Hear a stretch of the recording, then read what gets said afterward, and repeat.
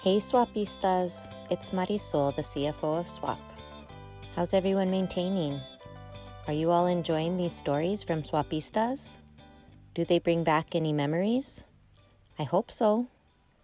Today, we're bringing you another pair of Swapistas who have been around for much of the history of Swap, Michael Leon Guerrero and Franklin Gauna. I remember the first time I worked with Franklin. I had just started my official job with Swap. It was 2009. I worked with Franklin and Joaquin Lujan to landscape the front offices of Swap with tire flower beds. We worked really hard, but we also connected through stories and laughter. Michael was Franklin's supervisor as a youth intern, and Michael also served as the director of Swap, among many other things. These two guys have many special stories from our movimiento, so I'm sure it was hard for them to choose which ones to share. But okay, let's put some water on the stove and go get yourself a sweet treat so you can settle in and enjoy these stories from Michael and Franklin. Hi everyone, my name is Franklin Gauna. I started with the organization as a baby when the organization was just starting to come about. I remember going to these meetings in this really big place, and my mother would put my bassinet under the table as they were planning certain meetings. So that's what I remember from secondhand history.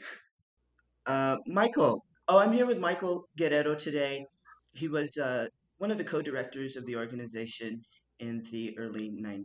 Hey, everybody. I'm Michael Leon Guerrero. And my community organizing work started with SWAP back in 1987. Just come out of California and went through an internship program with the Center for Third World Organizing out of Oakland, California.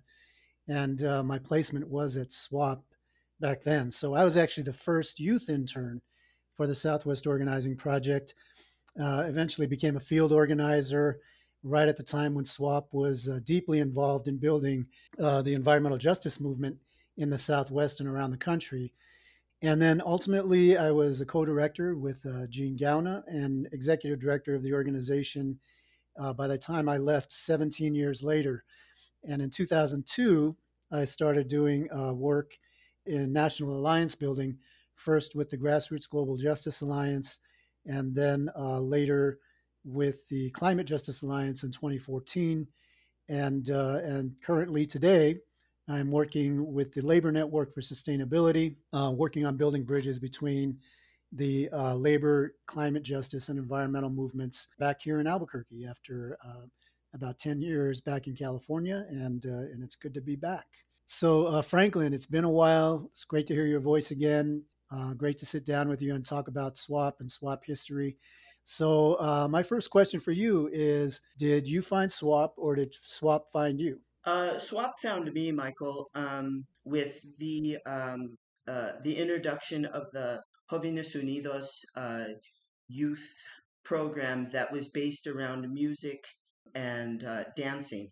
We were actually one of the first musical acts of what now is the Chili Harvest Festival. What Right. about you, Michael? Oh, I'd say SWAP definitely found me. You know what? Actually, it was kind of both. I was when I went through this program by the Center for Third World Organizing. It was an organizer training program for people of color, and they would place us in different organizations or unions around the country. There were about 30 of us in the program, and I think there were a list of 17 potential sites where we could go. You know, and most people were picking like New York or Miami or places like that. I think I might have been the only person, or one of two of us, that put Albuquerque, New Mexico down on our top three choices. And most people didn't get the site that they wanted, but I did. And from there, it was just kind of almost divine intervention because I just knew right away I was at the right place and was very excited and energized by the organization. And then they brought me back for a fellowship for a year. And by the time that finished, I was on staff full time. So I think it was a combination of things, but I think you could say we probably found each other. The Communication Workers of America, CWA, represents 70,000 workers across the United States in the public and private sector.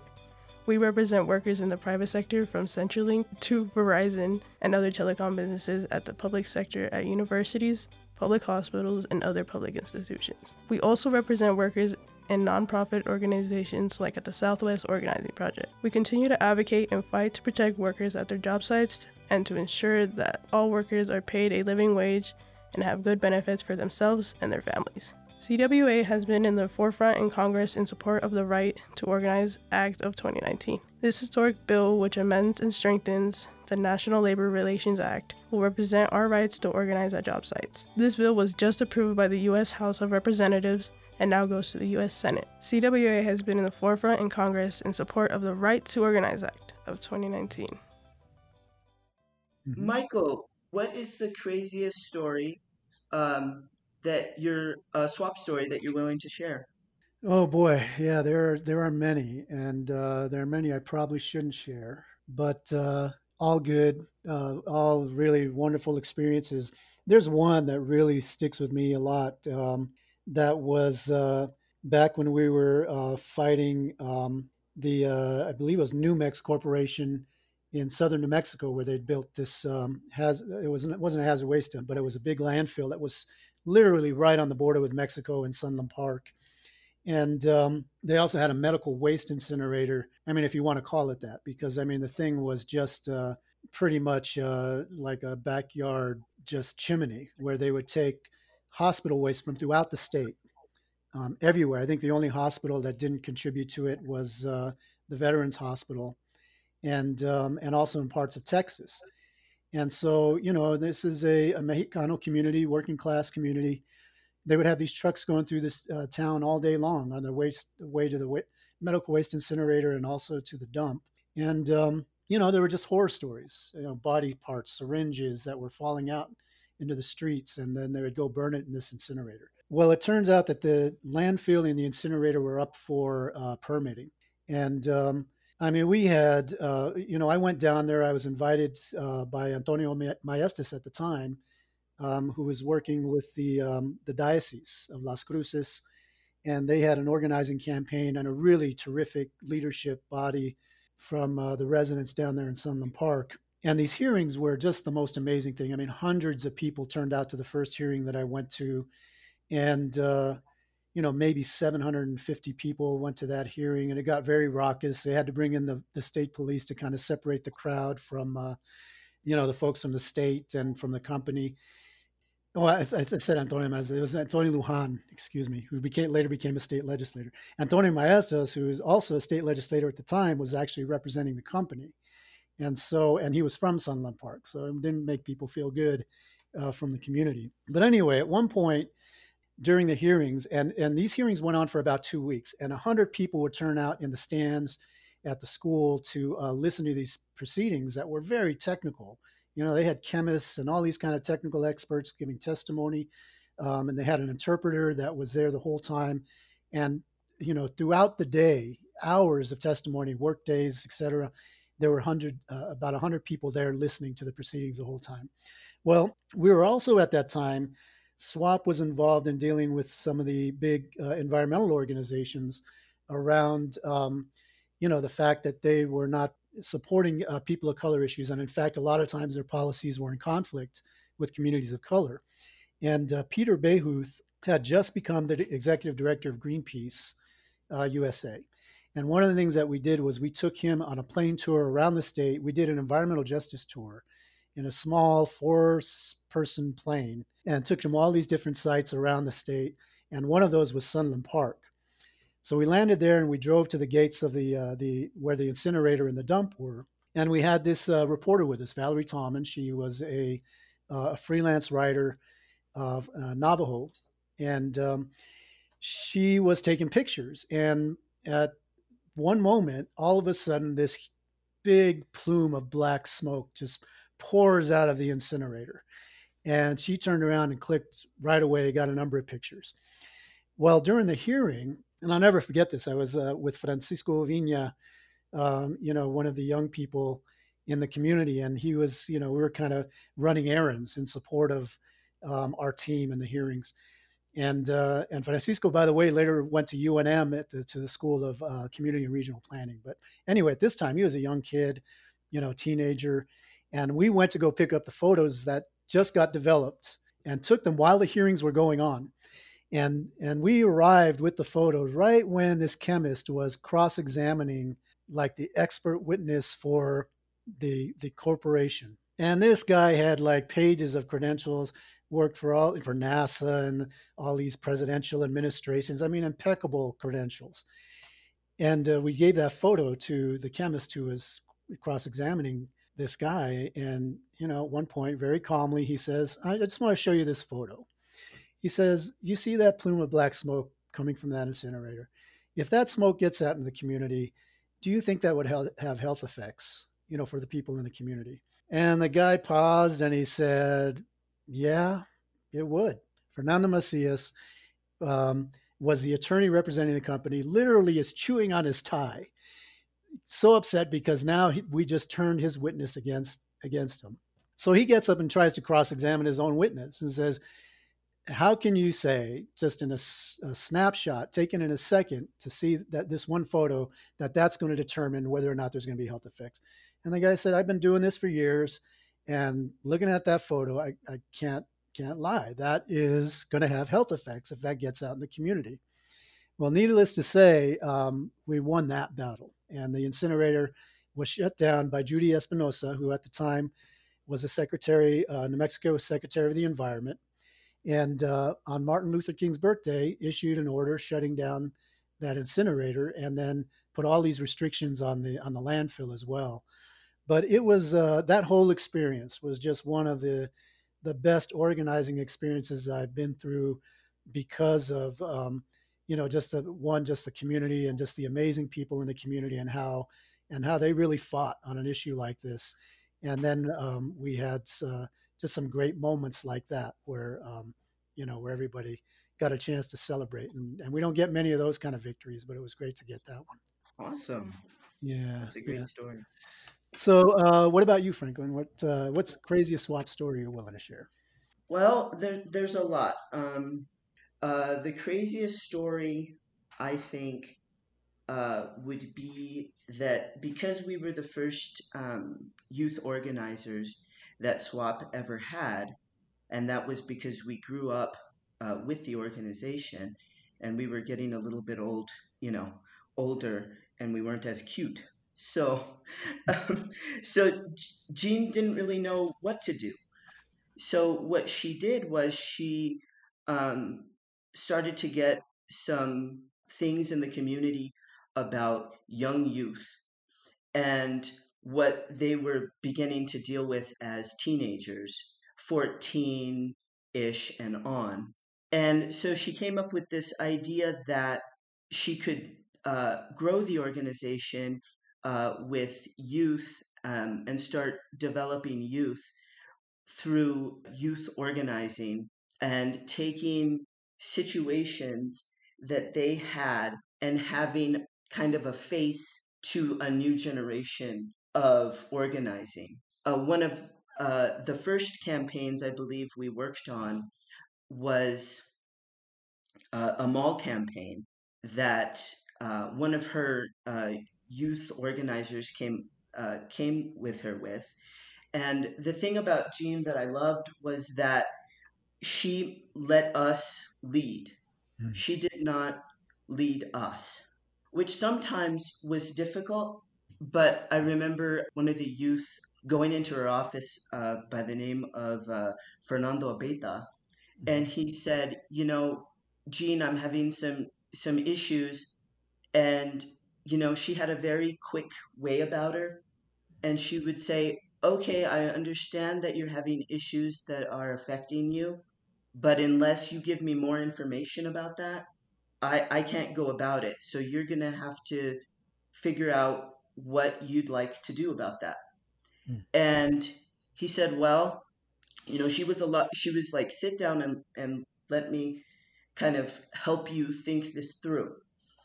And so he would say things like, well, I was with, 5 of my buddies at the mall, and they took us and they separated us. And she said, well, I need more information. She was always about getting information from the youth through the youth. She wasn't going to go in and kind of micromanage us. So he did that. He went and he got information, and then he would come back with it. And he said, well, you know, they were following us. It was just, and so she would say, well, were they white, or were they kids of color? And he said, no, they were all of color. And so then she would pass on the information to you, and then she would have her co-director that she was working with and other people in the organization kind of decipher it in an adult type of way, and then go back to Fernando and myself and Lolita Royval at the time, and we would come together as almost two generations to try to fix this problem. And this was right in the middle of your we were working with Intel. You guys were working with Intel at that time, and we had already shifted to the mall campaign. And that was one of the first youth campaigns, was the mall campaign, that I can remember. With the staff meetings and things like that the interns had to go through, we began to brainstorm on how we could use that particular idea of the money. So we made paper money, and we brought it into the mall, and we would give these paper bills to the cashiers, and we would say, "Oh wait, we wanted this item, but we are not going to take this item because your policies and procedures do not are not for us, and we're going to start a boycott." So that's how we began that campaign.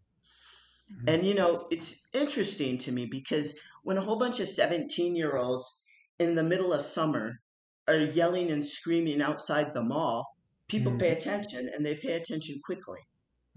So yeah, it was quite fun. But we were very upset because we weren't going to the mall, because they were losing money. Exactly. Yeah. Especially in the summer, they know where their money's coming from. So that was a great campaign. So yeah, so that was the craziest story that I'm willing to share. That's great. So we're going to do all fast now? Yeah, we could do all fast. So what is your favorite place that SWAP has taken you? Oh, man. God, so many places. So, I mean, Richard and I toured like the Southwest in the early days of the environmental justice movement. So going to places like West Dallas and South Tucson and East Austin, and meeting all the folks that were, for the first time, that were dealing with these environmental justice issues around the Southwest. Those were some of the favorite places that I've been to, and just meeting all the people there. Franklin, for you, what is SWAP's superpower? Oh, wow. That is different than it was in the early 90s, because we're a different organization.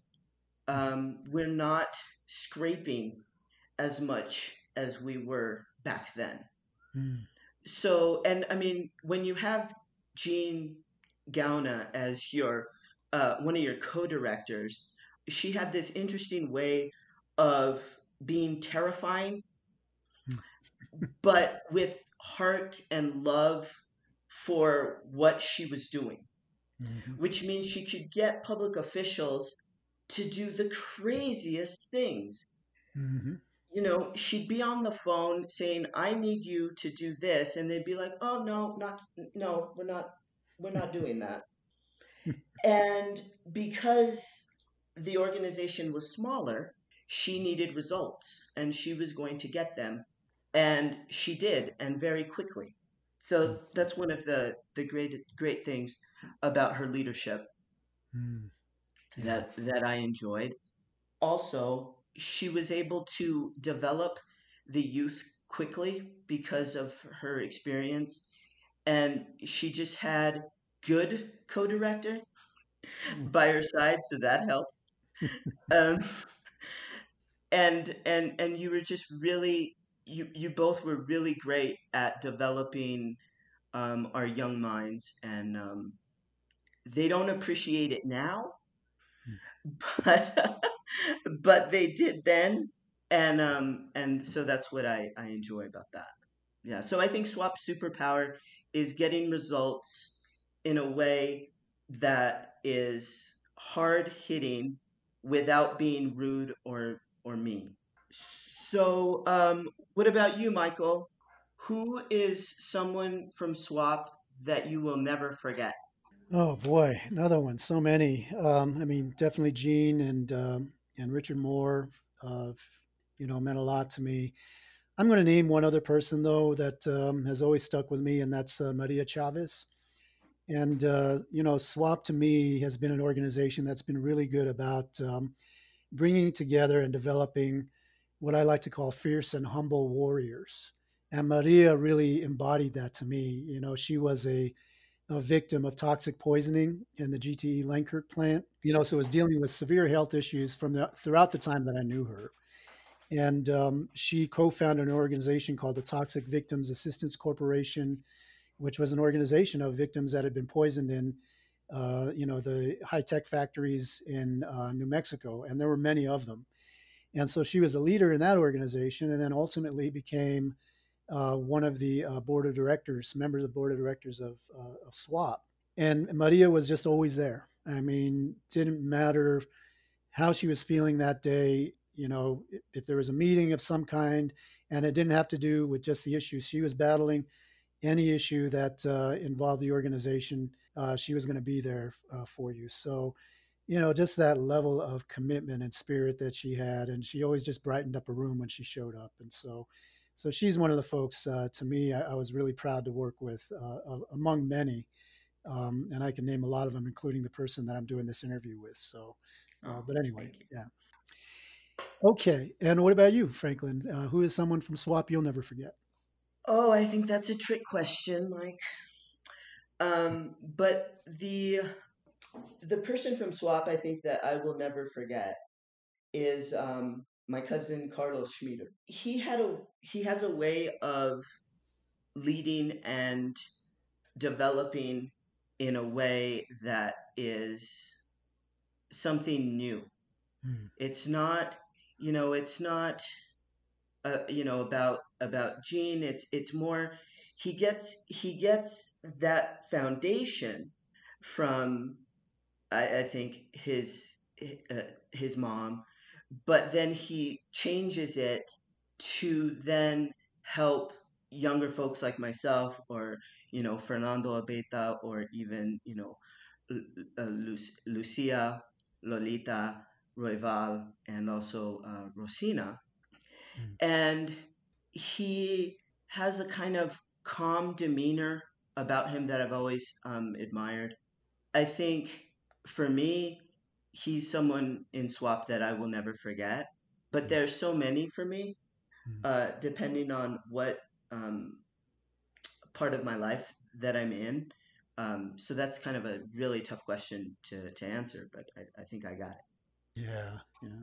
And I know we're supposed to be all fast, but Carlos, for me, very creative mind, and I used to consider him my news, right? Because he was our media organizer for a while, and I would show up like about 8:30 in the morning at the office, oftentimes the first person there.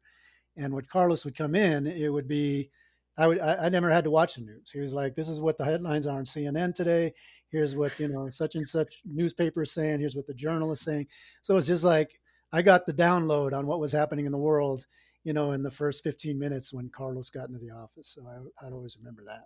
We're going to wrap it up here for our seventh episode of Swap's 40th anniversary podcast. Is produced by Monica Brain and Marisol Archuleta. Yeah, we also want to give thanks to Antonio Maestas, whose name I misused many times, for the original music, Mikhail Gray for the logo design. Also, our sponsors for this episode were the Communications Workers of America, Local 7011. And the biggest shout out goes to all the swapistas out there fighting for justice. Hasta la victoria siempre. Celebrating our 40th birthday anniversary celebration with us by becoming a monthly sustainer of SWAP.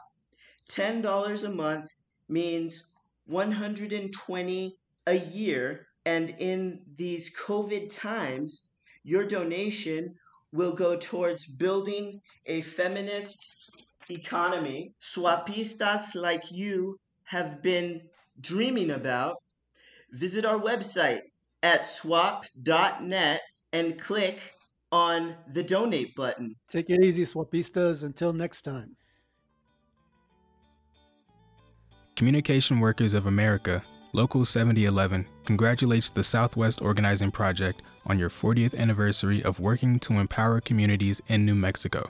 We are very pleased that SWAP chose to affiliate with CWA in 2013, when you chose to unionize and join the National Labor Movement for Workers' Rights.